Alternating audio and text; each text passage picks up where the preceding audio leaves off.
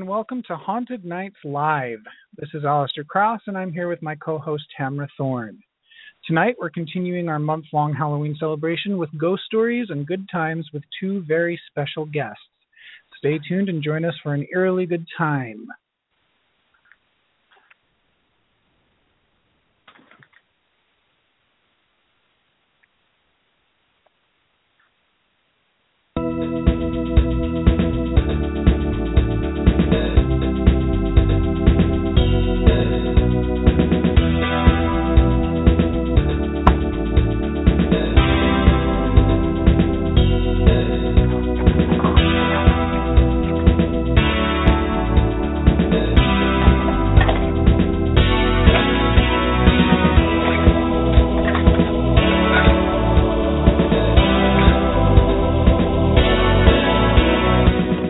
Haunted Night, live with Tamara Thorne and Alistair Cross.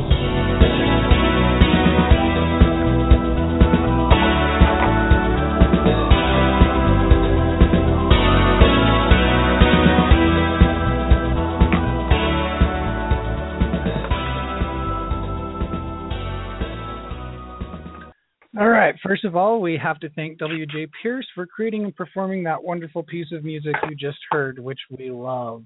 As I said tonight, we're here with two special guests, and we have a lot of stories to tell, so I'm just going to get right to it. Our first guest is Jay Bonansinga.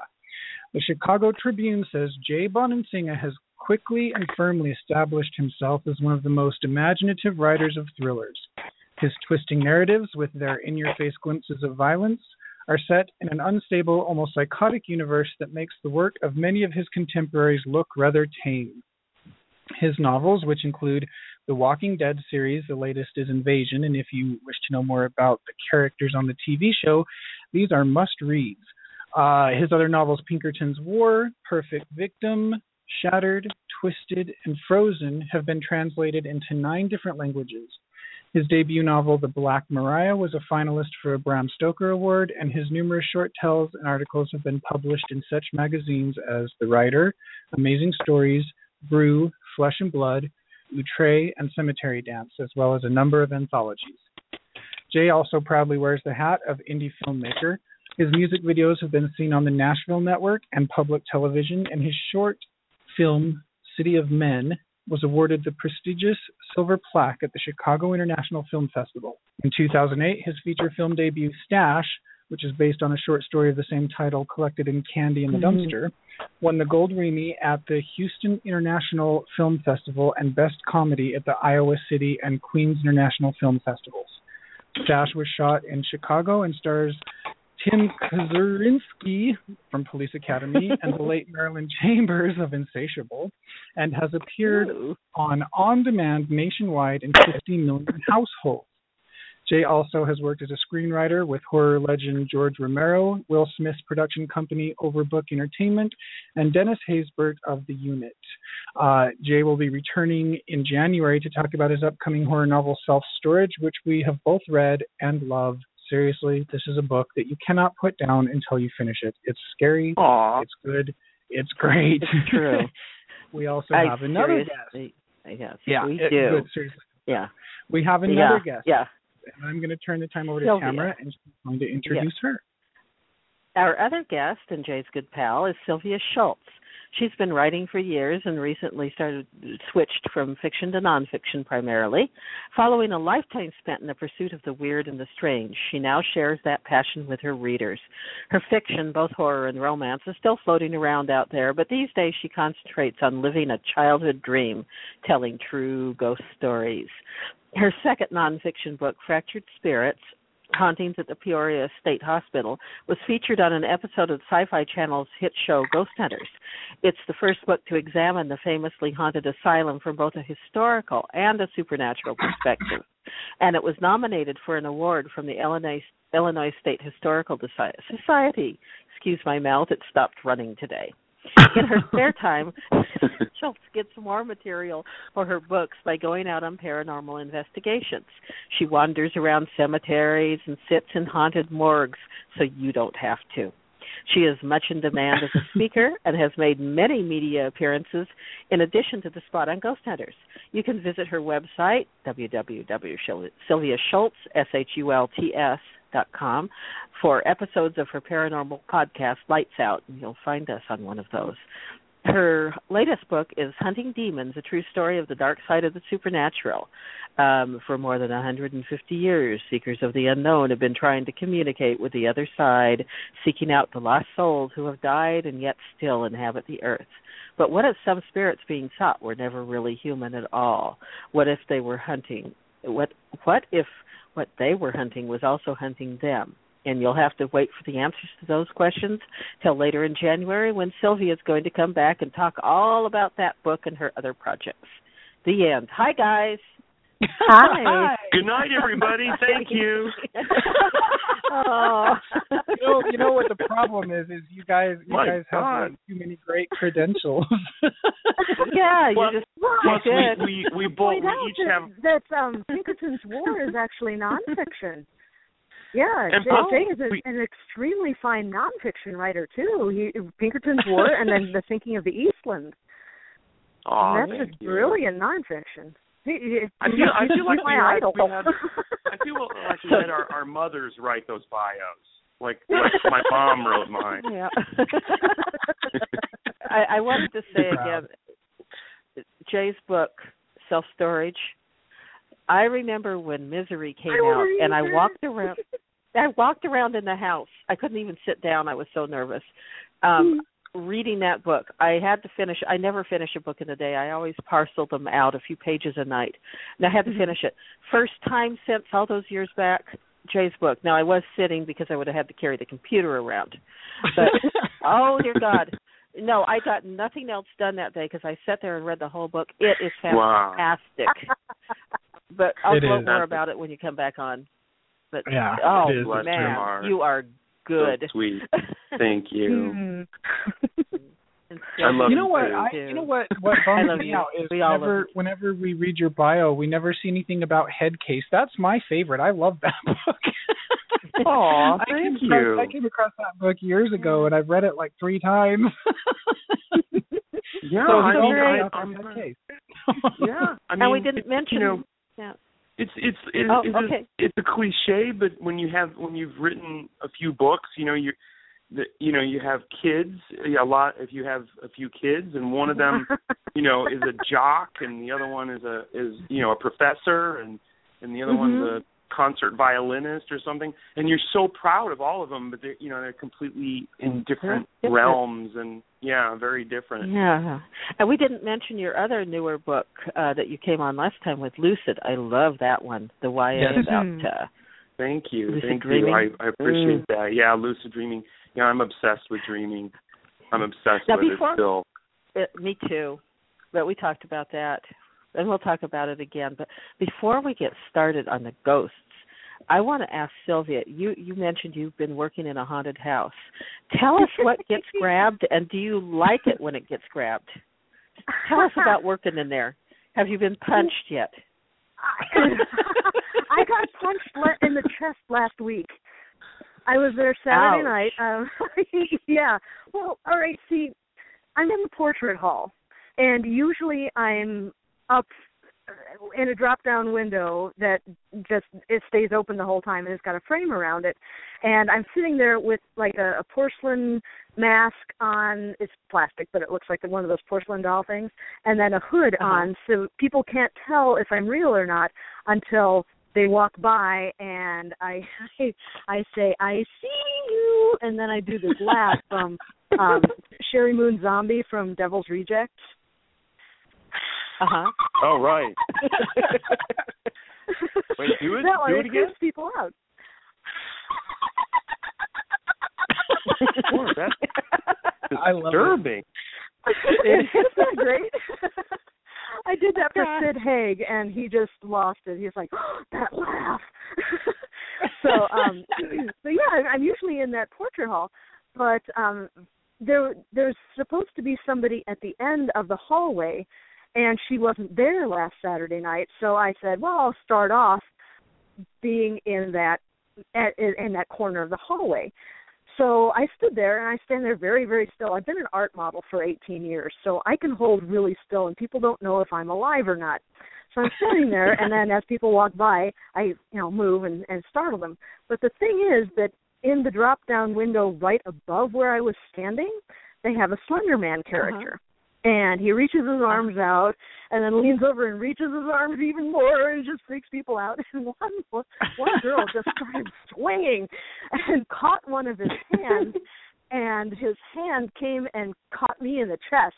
And I came really close to breaking character. I just put my hand to my chest and, okay, all right, it'll be okay. Ow. All right, keep moving.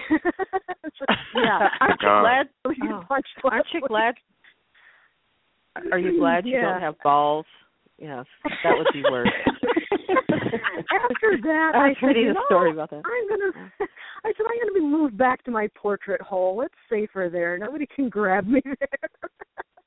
Do I have the right show? Is this the right show? I was talking. Oh God. Yeah. Speaking of testicles, okay. No, I'm kidding. Mm-hmm. Yes. Oh, I'm kidding. I like the stories like that. I really have a ball with. They're nuts. They're kind of swirly. Okay, we could just do a whole show on puns, and everyone will tune out. You just can't help yourself, can you?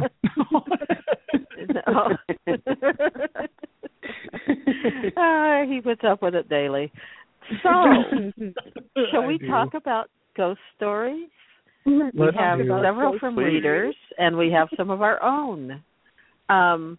What would you guys like to do first? I know Jay has a Halloween poem, but maybe we should put that in between. Shall we do our reader stories first? Sure. Yeah. Sounds good to me. The first one that came in is from a lady named Soma Bose, and it's called The Haunted Pond. She says it happened when she was 13 years old and a student in Class 8. I think this is from India by the names here. There was a haunted area near, I'm going to fracture this, Baruipara, the area's local name, where it was rumored, there has never been any substance to it, that ghosts or perhaps some other paranormal figure roamed around the pond with each new moon in the late afternoon and evening. It was a solitary place as it turned into a narrow path toward a Hindu cremation area. I came to know about the area when our maidservant's daughter died mysteriously. Her body was filled with water and totally submerged in the pond. She was in her teenage years and a good swimmer, so that people started to say that she hadn't listened to her mother's advice and dared to cross the road past beside the pond. An evil ghost had then snatched her body into the pond, causing her sudden demise. It was also rumored that many years before, someone had lost control of his car and accidentally driven into the pond. Nobody was present at the time of his drowning, apart from one or two who couldn't swim. They said his right hand could be seen rising up from the water as he tried to get help. Afterward, if anybody fell into the pond, it was said he or she was seen drowning in the same manner, raising their right hand. That particular summer, creepy, huh? That particular summer vacation, my cousins and I decided to visit the place in order to discover the truth. Our eldest cousin was by far the bravest amongst us. It was the evening of the new moon, but there was still light in the sky, and as we reached the pond side, we felt a force compelling us to get down into the muddy area on the bank of the pond. But we clung tightly to each other's hand while one of us pronounced repeatedly in a religious tone, Hare Ram, Hare Krishna, after which we felt the force loosen. Later, we ran home after our frightening experience. Now, you have something about this in your Haunting Demons book, don't you? I do, yes. I take a look at the difference in attitude towards demons in Western and Eastern culture. And this isn't really particularly a ghost story, but there's definitely mention of haunted ponds in the book. There are demons called Naga that haunt ponds. And there was an 11th century Buddhist teacher, a woman teacher named Mache Glabron, I'm probably butchering that name too. But what her story is that she was meditating one day and meditated so long and so intensely that she attained a state of bliss and began to levitate and floated right out of the temple window into the branches of a tree. And the tree happened to be next to a pond that was haunted by this Naga. And the Naga have dual natures. They can be really territorial or they can be very protective. And the Naga realized that Machig was in its tree and it got really territorial and it threatened to eat her. And she offered her body as food. And the Naga was so impressed about this that he vowed to protect Machig Lobdron and all of her followers to this day. And the theory behind this is the precept behind this branch of Buddhism is you make contact with your demons, selfishness, anger, self-hatred, depression, despondency, and you identify those demons and you talk to them and you say, what do you need? How can I feed you? How can I take care of you? And then that demon will then turn itself around and be a support to you instead of something draining your energy. Wow, that's nice. Yeah. It See, really and that's is. why I never meditate. He floats through the trees. It's terrible. Okay. Well, we have another reader story. We have a Bloody Mary story. I think Alistair Why don't you read that, Alistair? Yeah. You want me to read it? Is that what you said? Yeah, go ahead. It's your favorite. Okay, Bloody Mary. This is from Myra M. in Idaho. And in the spirit of Halloween, I've decided, Myra, that the M in your last name stands for Maines. So you're Myra Maines in Idaho. No, he does better puns than I do. Nicely done. I think it's fun. God. Okay, so Yes. this is what Myra M. Yeah, this is what Myra M. in Idaho says. Bloody Mary is real, or at least it seems like it. In 6th grade, I had a Halloween slumber party, and we decided to play Bloody Mary. First, Linda went in the bathroom and held a candle in front of the mirror as she said, Bloody Mary, Bloody Mary. But she didn't say it the third time. Instead, she came running out, terrified. She said after the second Bloody Mary, she felt cold wind in the bathroom. I went in along with Rachel, Heather, and Linda to check, and the window was closed and locked. Heather volunteered to go next. She really thought Linda was goofing on us. We left her in the bathroom with the candle and turned off the lights. She was in there about 2 minutes, and it was really quiet. We started yelling her name. The door was locked. Suddenly, she opened it, and her face was just dead white. She hardly said anything except that she wanted to go home. We talked her out of it and got her to tell us what happened. She said after the second Bloody Mary, it did feel like a wind came up. It gave her goosebumps, and Heather was never scared of anything. So I went in with Rachel. We lit the candle and turned off the light, and we said the words. We didn't feel any extra wind or cold after the second Bloody Mary, but when we said it the third time, something white flickered in the bathroom mirror, like a face with dark shadows where eyes and the mouth would be. We both screamed and ran out. We dropped the candle, so I reached in and turned the light on and got it. I made myself look at the mirror, but whatever had been there was gone. To this day, I see it clearly in my mind. I've never played Bloody Mary again. So that begs the question, have you guys ever played Bloody Mary? Mm-hmm.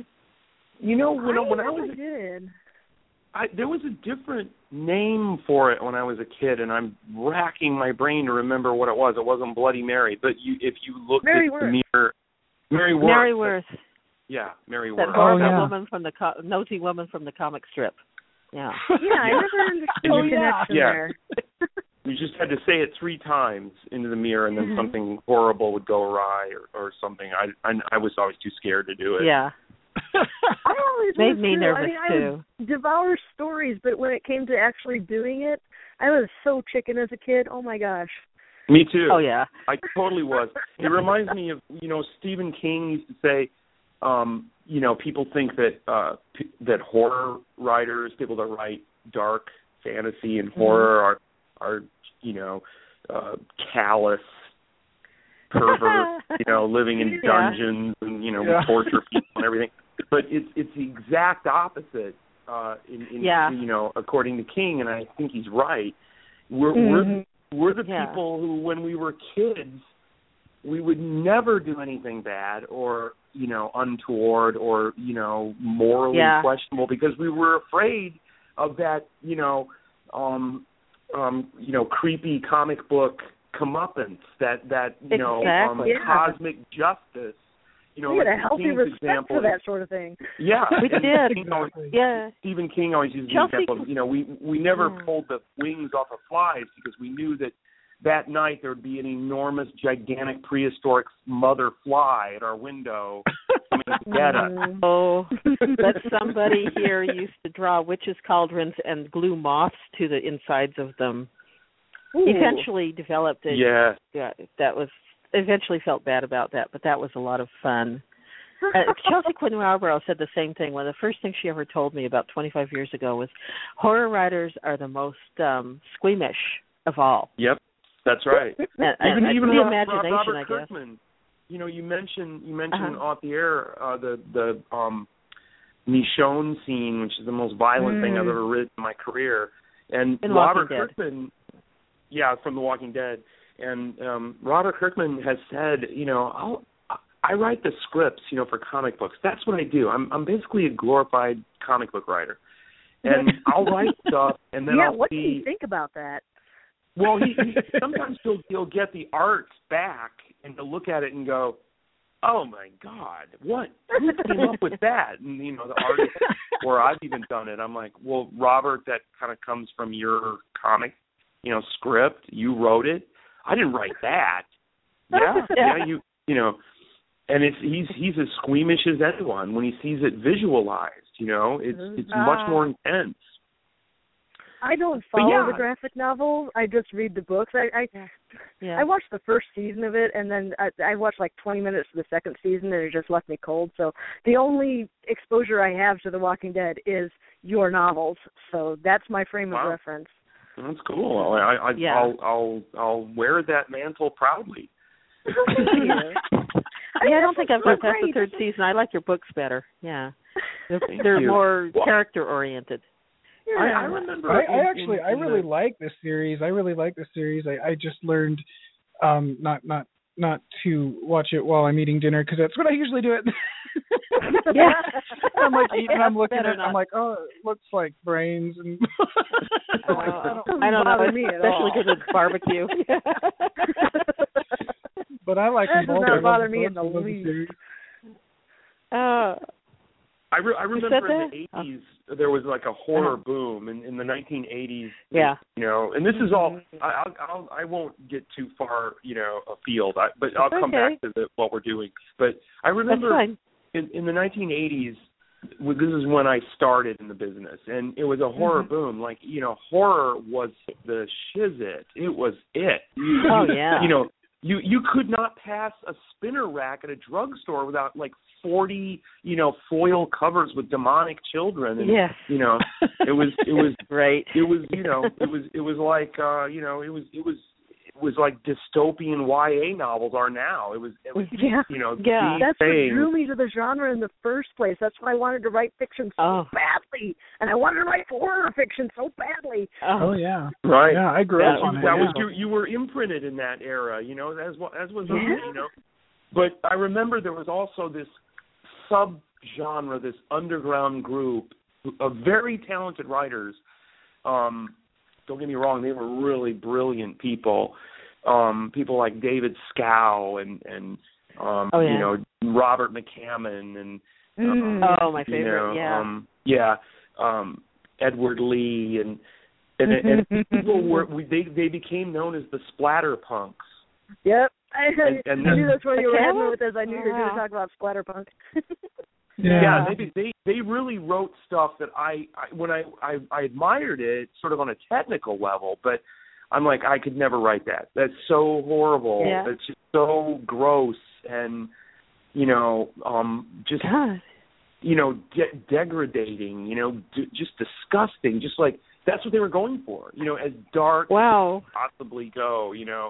and as I wet. know that Michonne's scene was not technically splatterpunk because it wasn't, it that wasn't the point of it. I and thought what of I it really though. appreciated. I thought of but I thought of splatterpunk when I was writing it. I was like, you know what? I got to let out all the stops. I have to, Yeah. I mean, I thought, it's should I get brilliant. high? Maybe I should get high when I write this. So.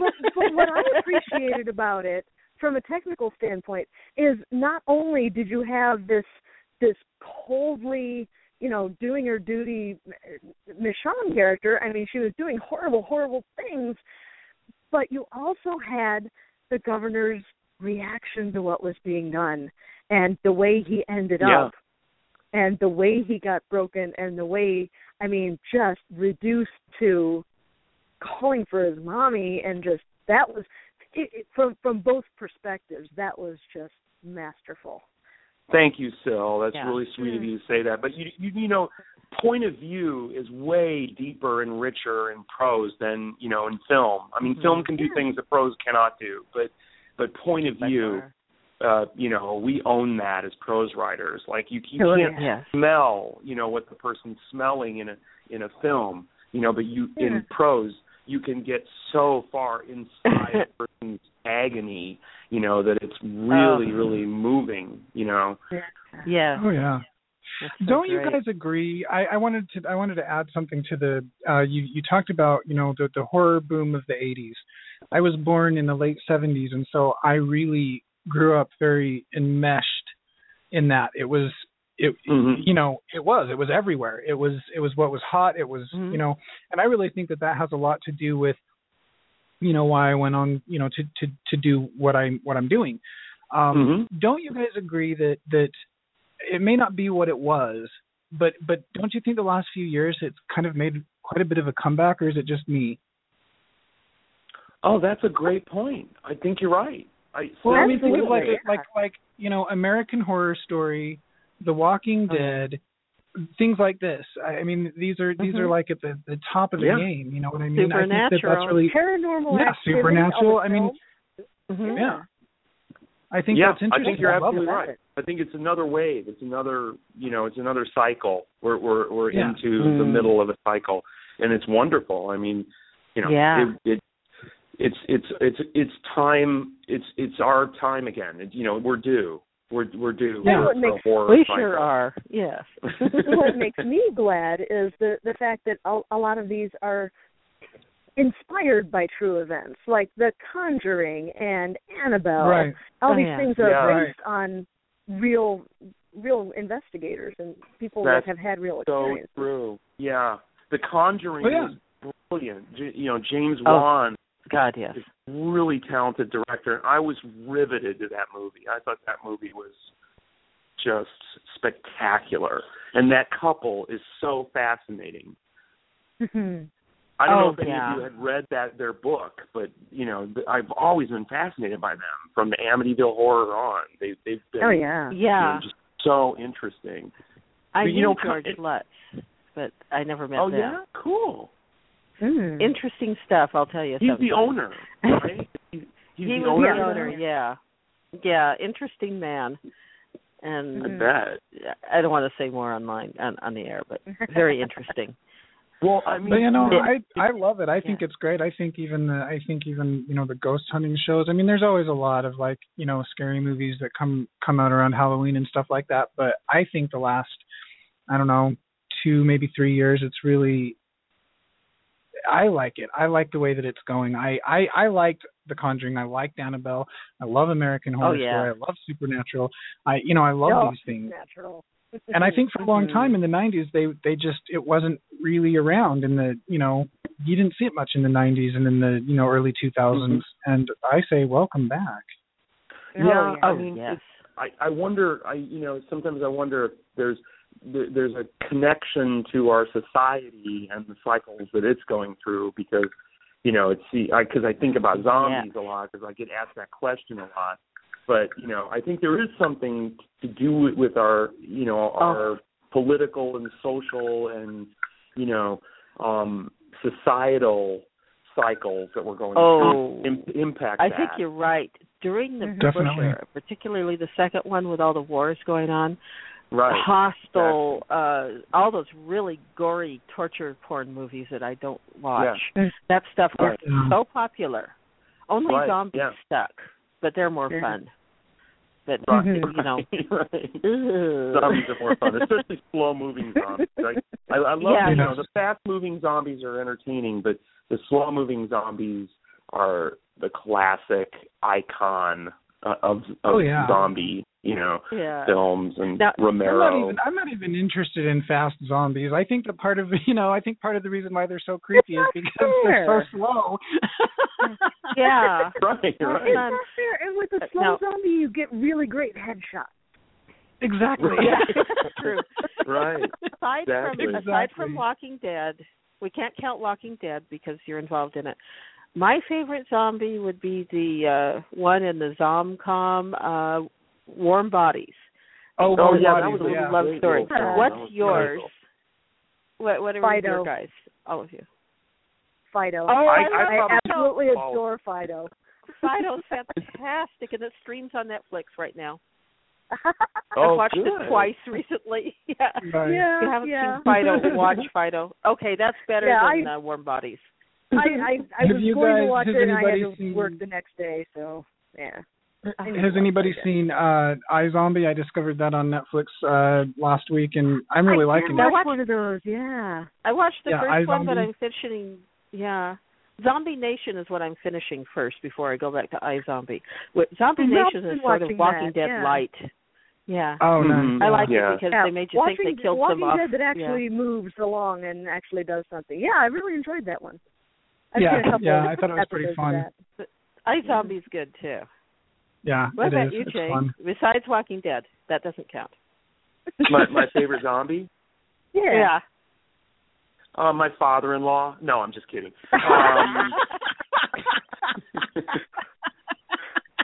Is he slow and when I say my father-in-law, I mean my first wife's. I was going to ask, but I didn't think I should. No, actually, it's Bub. Anybody know who that is? Bub? Yeah. Bub. Wait, Bub. That's from George Romero's Day of the Dead. And yes. We sometimes have him at the Walker Stalker conventions that we go to, which are kind of like our Walking Dead Trekkie conventions. And this guy, Howard Sherman is his name. Howard Sherman is this amazing actor. He's sort of a acrobatic kind of Lon Chaney type actor, and he played this zombie in Day of the Dead, Bub, who the mad scientist was trying to teach to use a toothbrush and comb his hair, and it really was, it's been kind of borrowed and copied and paid homage to over and over and over now today. It's kind of an old kind of cliche now that you're trying to teach the zombies, things. Yeah. But that was the first. That was like 1983, and that was like the first time, Oh, that was great. Yeah. Yeah. Yeah. Pre-Fido. Pre-Fido, exactly. Pre-Fido. Yeah. Sorry, Everyone should watch Fido. Mm-hmm. Yeah, so I have to cut in for a minute and remind you that you are listening to Thorn and Cross Haunted Nights Live, and we are your hosts, Alistair Cross and Tamara Thorne. You can learn more about what we do at our websites, alistaircross.com and tamarathorne.com, or you can visit our mutual blog at thornandcross.wordpress.com, or if you tweet, our handle is @thorncross. Be sure and visit our Facebook page and give us a like at Haunted Nights Live. For more information on the show, you can visit Authors on the Air on Facebook, Twitter, and at authorsontheair.com. If you're listening online, please click the follow button. This is a broadcast of the Authors on the Air Global Radio Network, LLC. Thank you for listening. We are here with Jay Bonansinga of The Walking Dead and Sylvia Schultz of True Ghost Stuff. And speaking of ghosts, we have more ghost stories, and I think we should have... I vote that we have Sylvia read the one from Josh in Wyoming. Second that. Yeah. Thank you so much. Yeah, I read this story. I just fell in love with this story. This was so great. So I hope Josh T. in Wyoming is listening, because this is really a wonderful, fabulous story.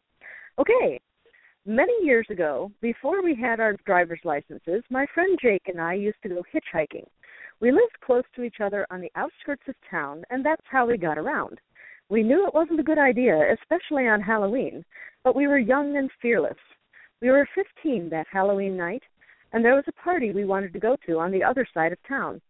We headed into town, leaving at 10 after 9, early enough that if no one picked us up, we'd still have plenty of time at the party. We were walking down a narrow, deserted road, and after about 15 minutes, it got cold enough so that we could see our breath, be feeling in the air that night. Jake felt it, too. Maybe it was the trees and their shadows that was creeping us out, or maybe it was just because it was a dark, foggy Halloween night. We walked for a long time, seeing no cars. Then finally, headlights appeared behind us. We turned around and stuck our thumbs out. But instead of coming closer, the car came to a stop a ways down the road and just sat there. We couldn't see what kind of car it was, except that it was shiny and black. It sat there for several moments before turning around and going the other direction. We joked that we probably scared the guy, but in truth, we were the scared ones. A few minutes later, another set of headlights appeared. Again, we turned, stuck our thumbs out, and again, the car stopped just far enough away from us to make it impossible to make out. But it was the same black car, and we both knew it. It idled there for several seconds, watching us. Then it flashed its beams twice at us. We looked at each other, not sure what to do. Jake said we should see who it was, so we started heading towards it. As we neared, we still couldn't see inside the car, but we recognized it as Justin's, Jake's older brother. He was the only guy in town with a black Subaru. When we got within a few feet of it, the car went into reverse and peeled out in the other direction, again. Jake, annoyed with his brother, complained the rest of the walk, but we made it to the party. We'd walked for about 20 minutes and arrived there at 9:30 at night. Jake knew his brother Justin was supposed to show up at the party later, but he never did. After the party was over, we got a ride home with another friend.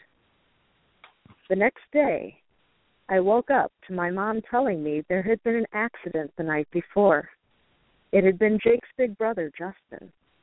He and his friends had been drinking and had had an accident in the canyon several miles up from town, and it wasn't discovered until early that morning. The black Subaru had gone off the road and hit a tree, and no one had survived. Someone living about a mile away said he'd heard the accident at just after 8 p.m., but didn't report it because he assumed it was someone playing with fireworks or something. I told my mom that was impossible anyway, that Jake and I had seen Justin, or his car anyway, after 9 p.m. After the funeral, Jake and I were talking one day about the car we'd seen on our way to the party. "Do you think it was really him?" I asked. "Yes," Jake said. He knew it was his brother. Jake told me the time of death had officially been 8:15 p.m., and that he knew his brother had just been keeping an eye on us that night, making sure we made it safely to where we were going. And to this day, I believe him. Oh, nice. Nice. Yeah. But sweet. Yeah. Wow. I love it when that happens. I love that story. Yeah, I like that one because it's, yeah. The night my mother died, I didn't know she was, it had been a long time, and I was up late working, and I tend to have sleep disorders, so I was kind of watching, things go on my screen, flipper, I'm used to seeing hallucinations on my screen because I'm half asleep. And I saw her waving at me from the hallway. Wow. And I was on deadline, so I got up and took a Ritalin and went back to work, and an hour later my sister called and said our mom had died right when I saw her. And she had always, and she said something, and I could just see her lips move, but I didn't know what it was. And I started thinking of it. I went out in the backyard and was twirling around telling her goodbye because I was so happy she was out of that used-up body. And I suddenly remembered what it was my whole life, because I was always dragging her to cemeteries. She always told me she was going to come back and say boo, and that was the mouth. That was the movement I saw. It made me so happy. Nice. Oh, that's that lovely. was cool. Nice. So I believe that story totally. Yeah. And my wife is really glad that it's not black right now, too, I'll tell you. We also have, Jay has a Halloween poem, is that right? Yeah, I back in 2001, and it was October of 2001 that this book came out. It was called The Devil's Wine, and it was published by... Oh, I was in that. You were in that? Yeah, it's the only reason I wrote poetry was to get in that book with all the other You were in it too?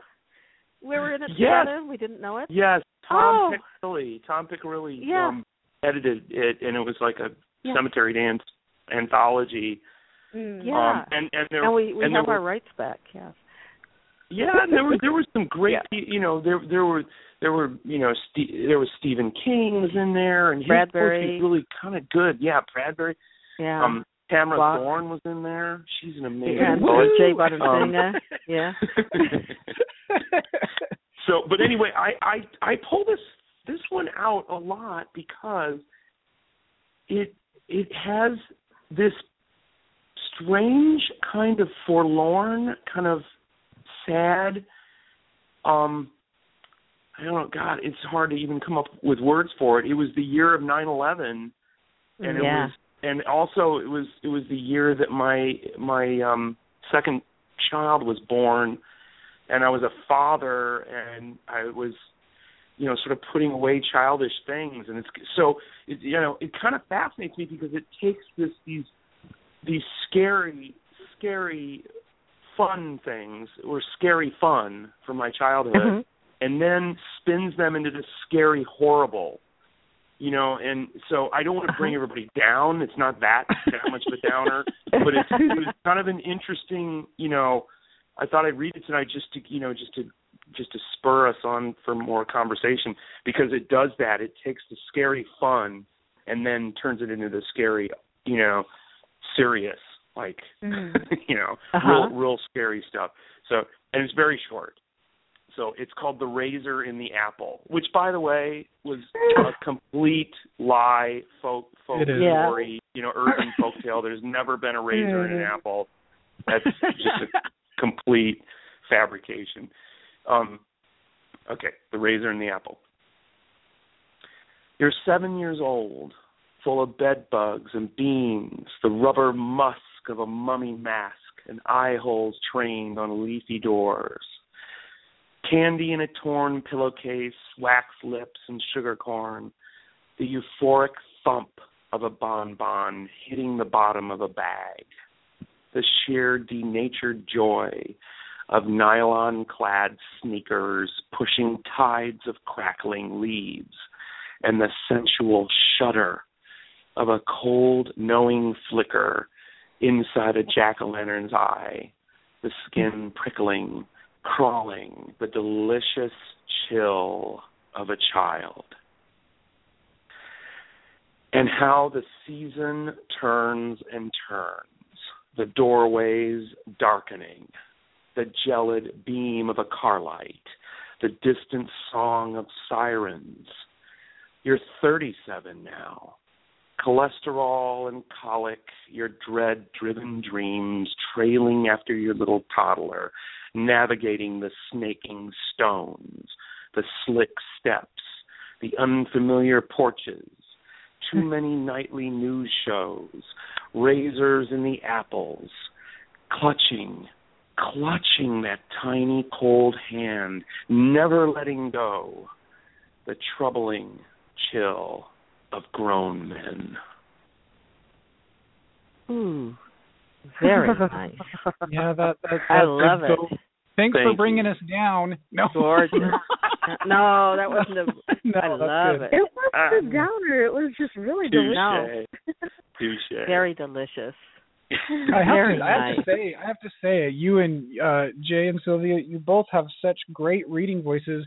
Seriously, we should just hire you guys to do all the readings on our show. Yeah, just come every week and take over for it. So, Jay, I love doing radio. I love reading. Yeah, it's fun. Don't you guys love to hear the author, whoever it may be, read their own work? Yes, they rarely want to. A lot of the times they don't want to. They'd prefer that we do it. But yeah, it's it's a lot of fun. Yeah, I'm fascinated by it. Even when it's not great, it's still fascinating to hear the original, progenitor of the thing. Voice. Yeah, the original voice, exactly. They know what they were trying to do with the piece, better than anyone. Mm-hmm. And there are some great ones. There are some great author readers, like Harlan Ellison. I've heard some fantastic authors read their work. Santoro. Yes, right. Yeah, I used to go see Harlan Ellison read when I was young. Yeah. He was good. But I want to ask you, though, because we're already down to 15 minutes only. We should have made this an extra long show. I know, right? Next year. Jay, you guys both have ghost stories. Jay, can you tell us yours? Your true ghost story? Yeah, I'll tell you mine as quickly as possible because I want to hear Syl's, and I don't want to, overdo this thing. But it's funny because there are, there's the old standard wisdom is, if you're telling somebody something that happened, and it happened to your neighbor's cousin's uncle's girlfriend. Then it must be true. then you've gone into the realm of urban folktale. But I love those. I mean, I remember as a kid I was fascinated by the Kentucky Fried Rats. One guy opened up his Kentucky Fried Chicken and there was a rat tail, and then these are things that never happened, but they just smack of the truth. So anyway, this is I'll tell you very quickly, but this was told to me by the person who went through it. So I guess if you were a historian, this would be a secondary source, but it's not my cousin's uncle's aunt's girlfriend's, probation officer. College roommate. This is college roommate, exactly. So I was visiting my aunt in Quincy, Illinois, which is sort of a haunted town in the first place. Syl probably knows what I'm talking about. It's a little river town, and it's ancient. It goes back to the mid-19th century. It's where the Lincoln-Douglas debate was, and it's really old. And my aunt lived in a very old house, and it all starts with construction because, many of these spirits get stirred up, evidently, apparently. And that's how it started for them. They had a very old house. Was being renovated, and they started waking up. And she's telling me this on the lawn of this beautiful old Victorian house in Quincy one summer night many years ago. And she's told me about starting to wake up at the same time every night, 2:13 a.m. by the digital clock. And they would wake up, and all the lights would be on. And then this went on for a week or two, and then all the lights and all the faucets would be running at 2:13 a.m. And they incidentally, the sidebar, this is going to enter into it in a second. They were a fairly staunch Catholic family, Irish Catholic family. So, they put up with this for a while. They would wake up and they would just go, oh, here we go again. And they would go turn off all the lights and turn off all the faucets.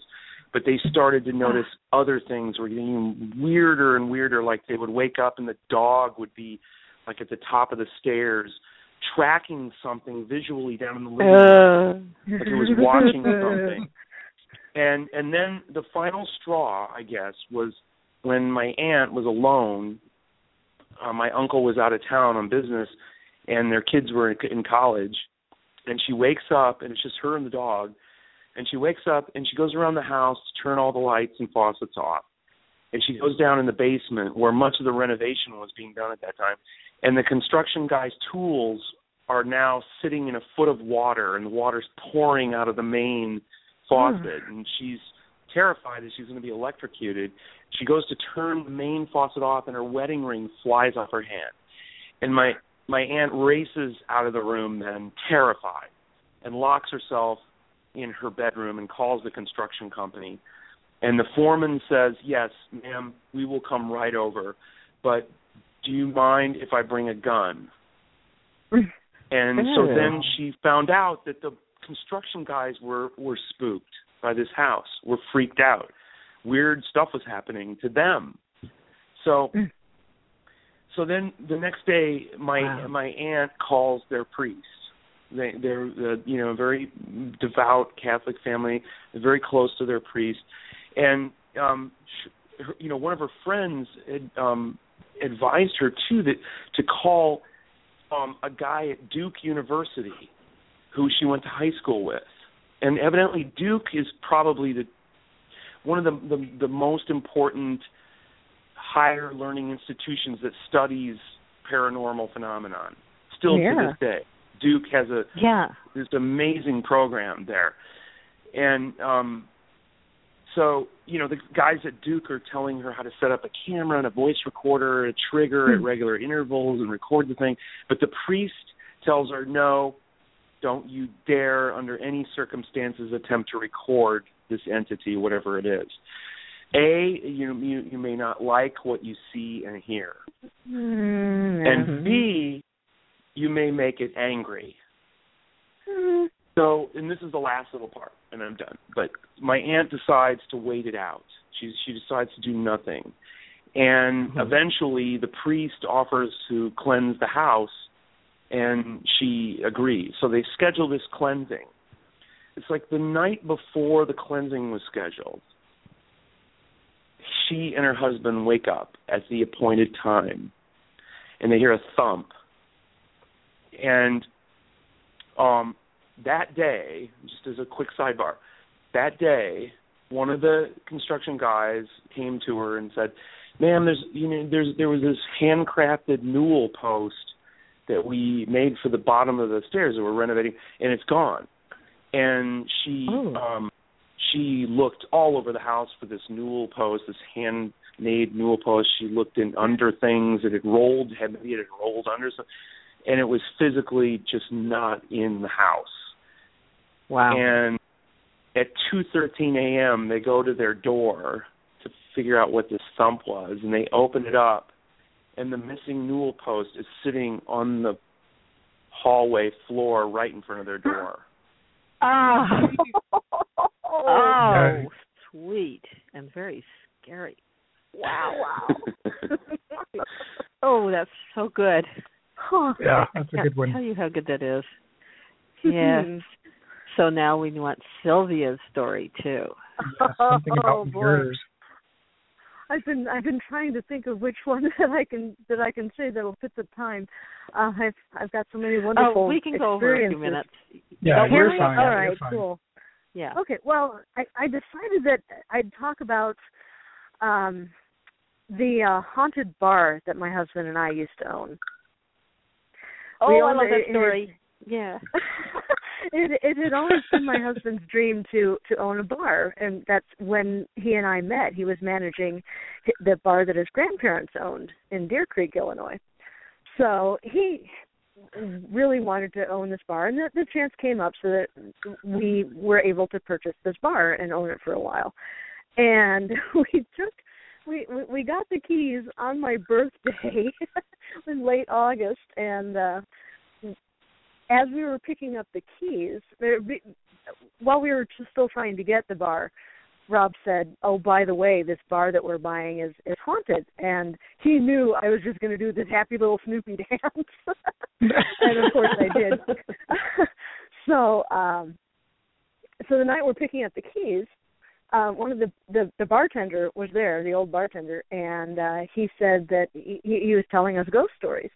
And the most famous, the most well-known story that happened at this bar was that it faces Court Street, and it's a second-floor bar, so you have to come up the stairs. And when you reach the top of the stairs from Court Street, there's a little banister, and you go around the stairs, and you go into the men's room, and it's a dead-end hallway. It dead ends into the men's room, very small, tiny little room. So this guy walks up the stairs, and he's in fancy dress. And the bartender really didn't think anything of it because it was New Year's Eve. But this guy was in like top coat and tails, dressed to the nines, really, really well-dressed, dapper man.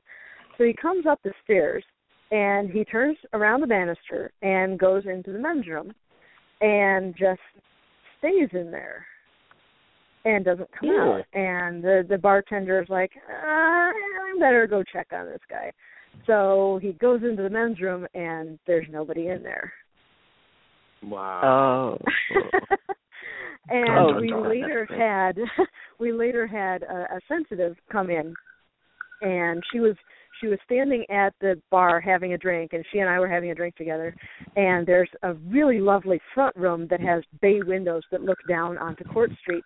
And she kept looking over at that room, and I said, I can tell you are itching to go over to that room, so let's go over. So we passed the pool table and went into this little front room. We had couches set up and everything. And she looks out of the bay windows, and she kind of chuckles a little, and she goes, I can see horses and carriages going by on Court Street. Oh. Wow. And she goes, cool.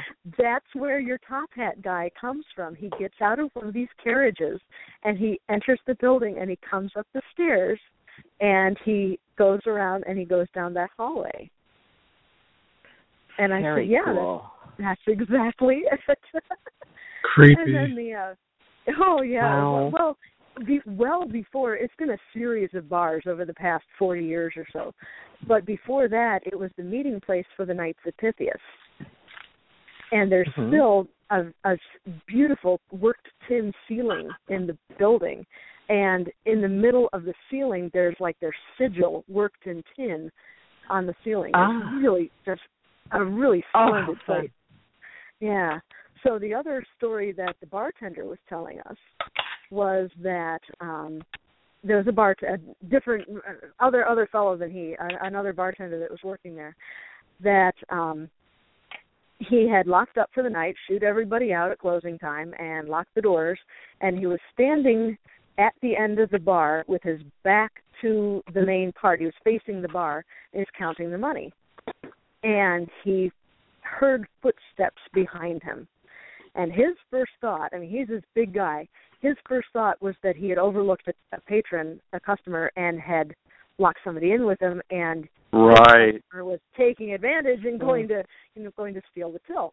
So he whirls around with his fist raised, and there's nobody behind him. Yikes. Oh. Wow. There was one early summer day that I had to be at the bar by myself. Didn't bother me at all. I was perfectly comfortable being there. But when we remodeled the bar before we opened, we'd put carpeting on the front of the bar to help with the sound coming from the stage. So I was sitting there. I was actually writing a blog post on the hauntings at the bar with serendipity personified. So I'm sitting there. It was an early summer day, so I had shorts on. So I was sitting there with my knees up against the carpet, the rough carpet of the bar. And behind me, I was there completely by myself, and the doors were locked. I was waiting on a beer delivery. So there's nobody else with me in the bar. And I felt, rather than heard, footsteps behind me. And they flexed the floor enough to pull my knees away from where they were touching the carpet. Oh, jeez. Wow. And I just turned around, and of course there wasn't anybody there. And I said, hey, whoever it is, hey, how you doing? It was brilliant. We had several investigative groups come in, and one of them, there was a medium with the group, and she looked at me halfway through the investigation, and she said, there are just layer upon layer upon layer of spirits here, and they're all here, and they're all in different time zones, and they don't really know that each other are there. It's just a layering of spirits. Wow. There were a couple of intelligent spirits, though. There was a female spirit who was getting close to one of the male investigators on the couch and kind of flirting with him through the spirit box and, asking him for a cigarette and whatnot. And then there's a bartender who was really irritated with us bringing investigators in. He was like, we are not performing animals.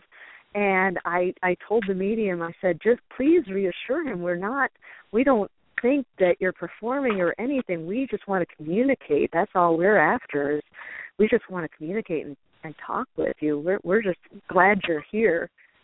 Right. So. Wow. Yeah. Now, amazing. We're going to have to sign off, but two things. I know one thing. What we talked to, go ahead. No, I was just going to say, I know one thing. Next year we're doing this for an hour and a half. We're going to make it, or 2 hours. Yeah. Yeah. 2 hours. Whatever we can do. You guys ready for that? We'll put you in right now. We're there. Pencil is in. We're in. Use the Sharpie marker. Sweet. An extra long edition. After we say goodbye tonight, instead of our usual music, I would love it if Sylvia would do her laugh to close us out. I would be delighted to. We always think the same thing. All right, so I'll take us out, and then we're gonna hear the laugh. Okay, so in closing, very quickly, J. Bonansinga, where can readers find out more about you and your work? You can find out more about me and my work at the website www.magnetic, with a K at the end, ink.com. Magnetic Ink. All right. Okay. Perfect. All right, Sylvia Schultz, where can readers find out more about you and your work? Well, there is a wonderful website called SylviaSchultz.com. That's SHULTS. And I highly recommend that your listeners visit that website, because there is a link to the Lights Out pod. If you enjoyed hearing me read that story from that fellow who wrote in, you can hear me reading stories and people telling me their true ghost stories. Just check out Lights Out on SylviaSchultz.com. Cool. All right, sweet. I'm there. And thank you guys. Thank you guys for being here. We are doing this again. Jay, you're coming back in January. Sylvia, you're coming back early next year as well. We're very excited about that. So thank you guys. Thank you so much for having us. Thank you. Yes, thank you. Can't wait till awesome. next year for a next Halloween party. Yeah, exactly. We love having you. You're welcome back anytime, and we will talk to you both very soon. Until next week, thank you everybody for listening. We wish you haunted nights, sweet screams, and happy Halloween.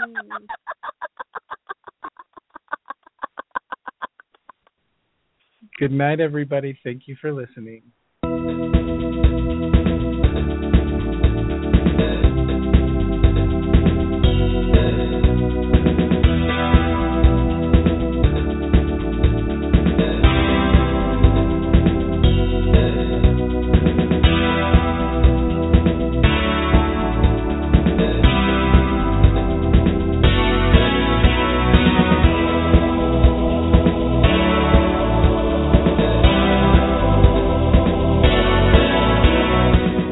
Haunted Nights, live with Tamara Thorne and Alistair Cross.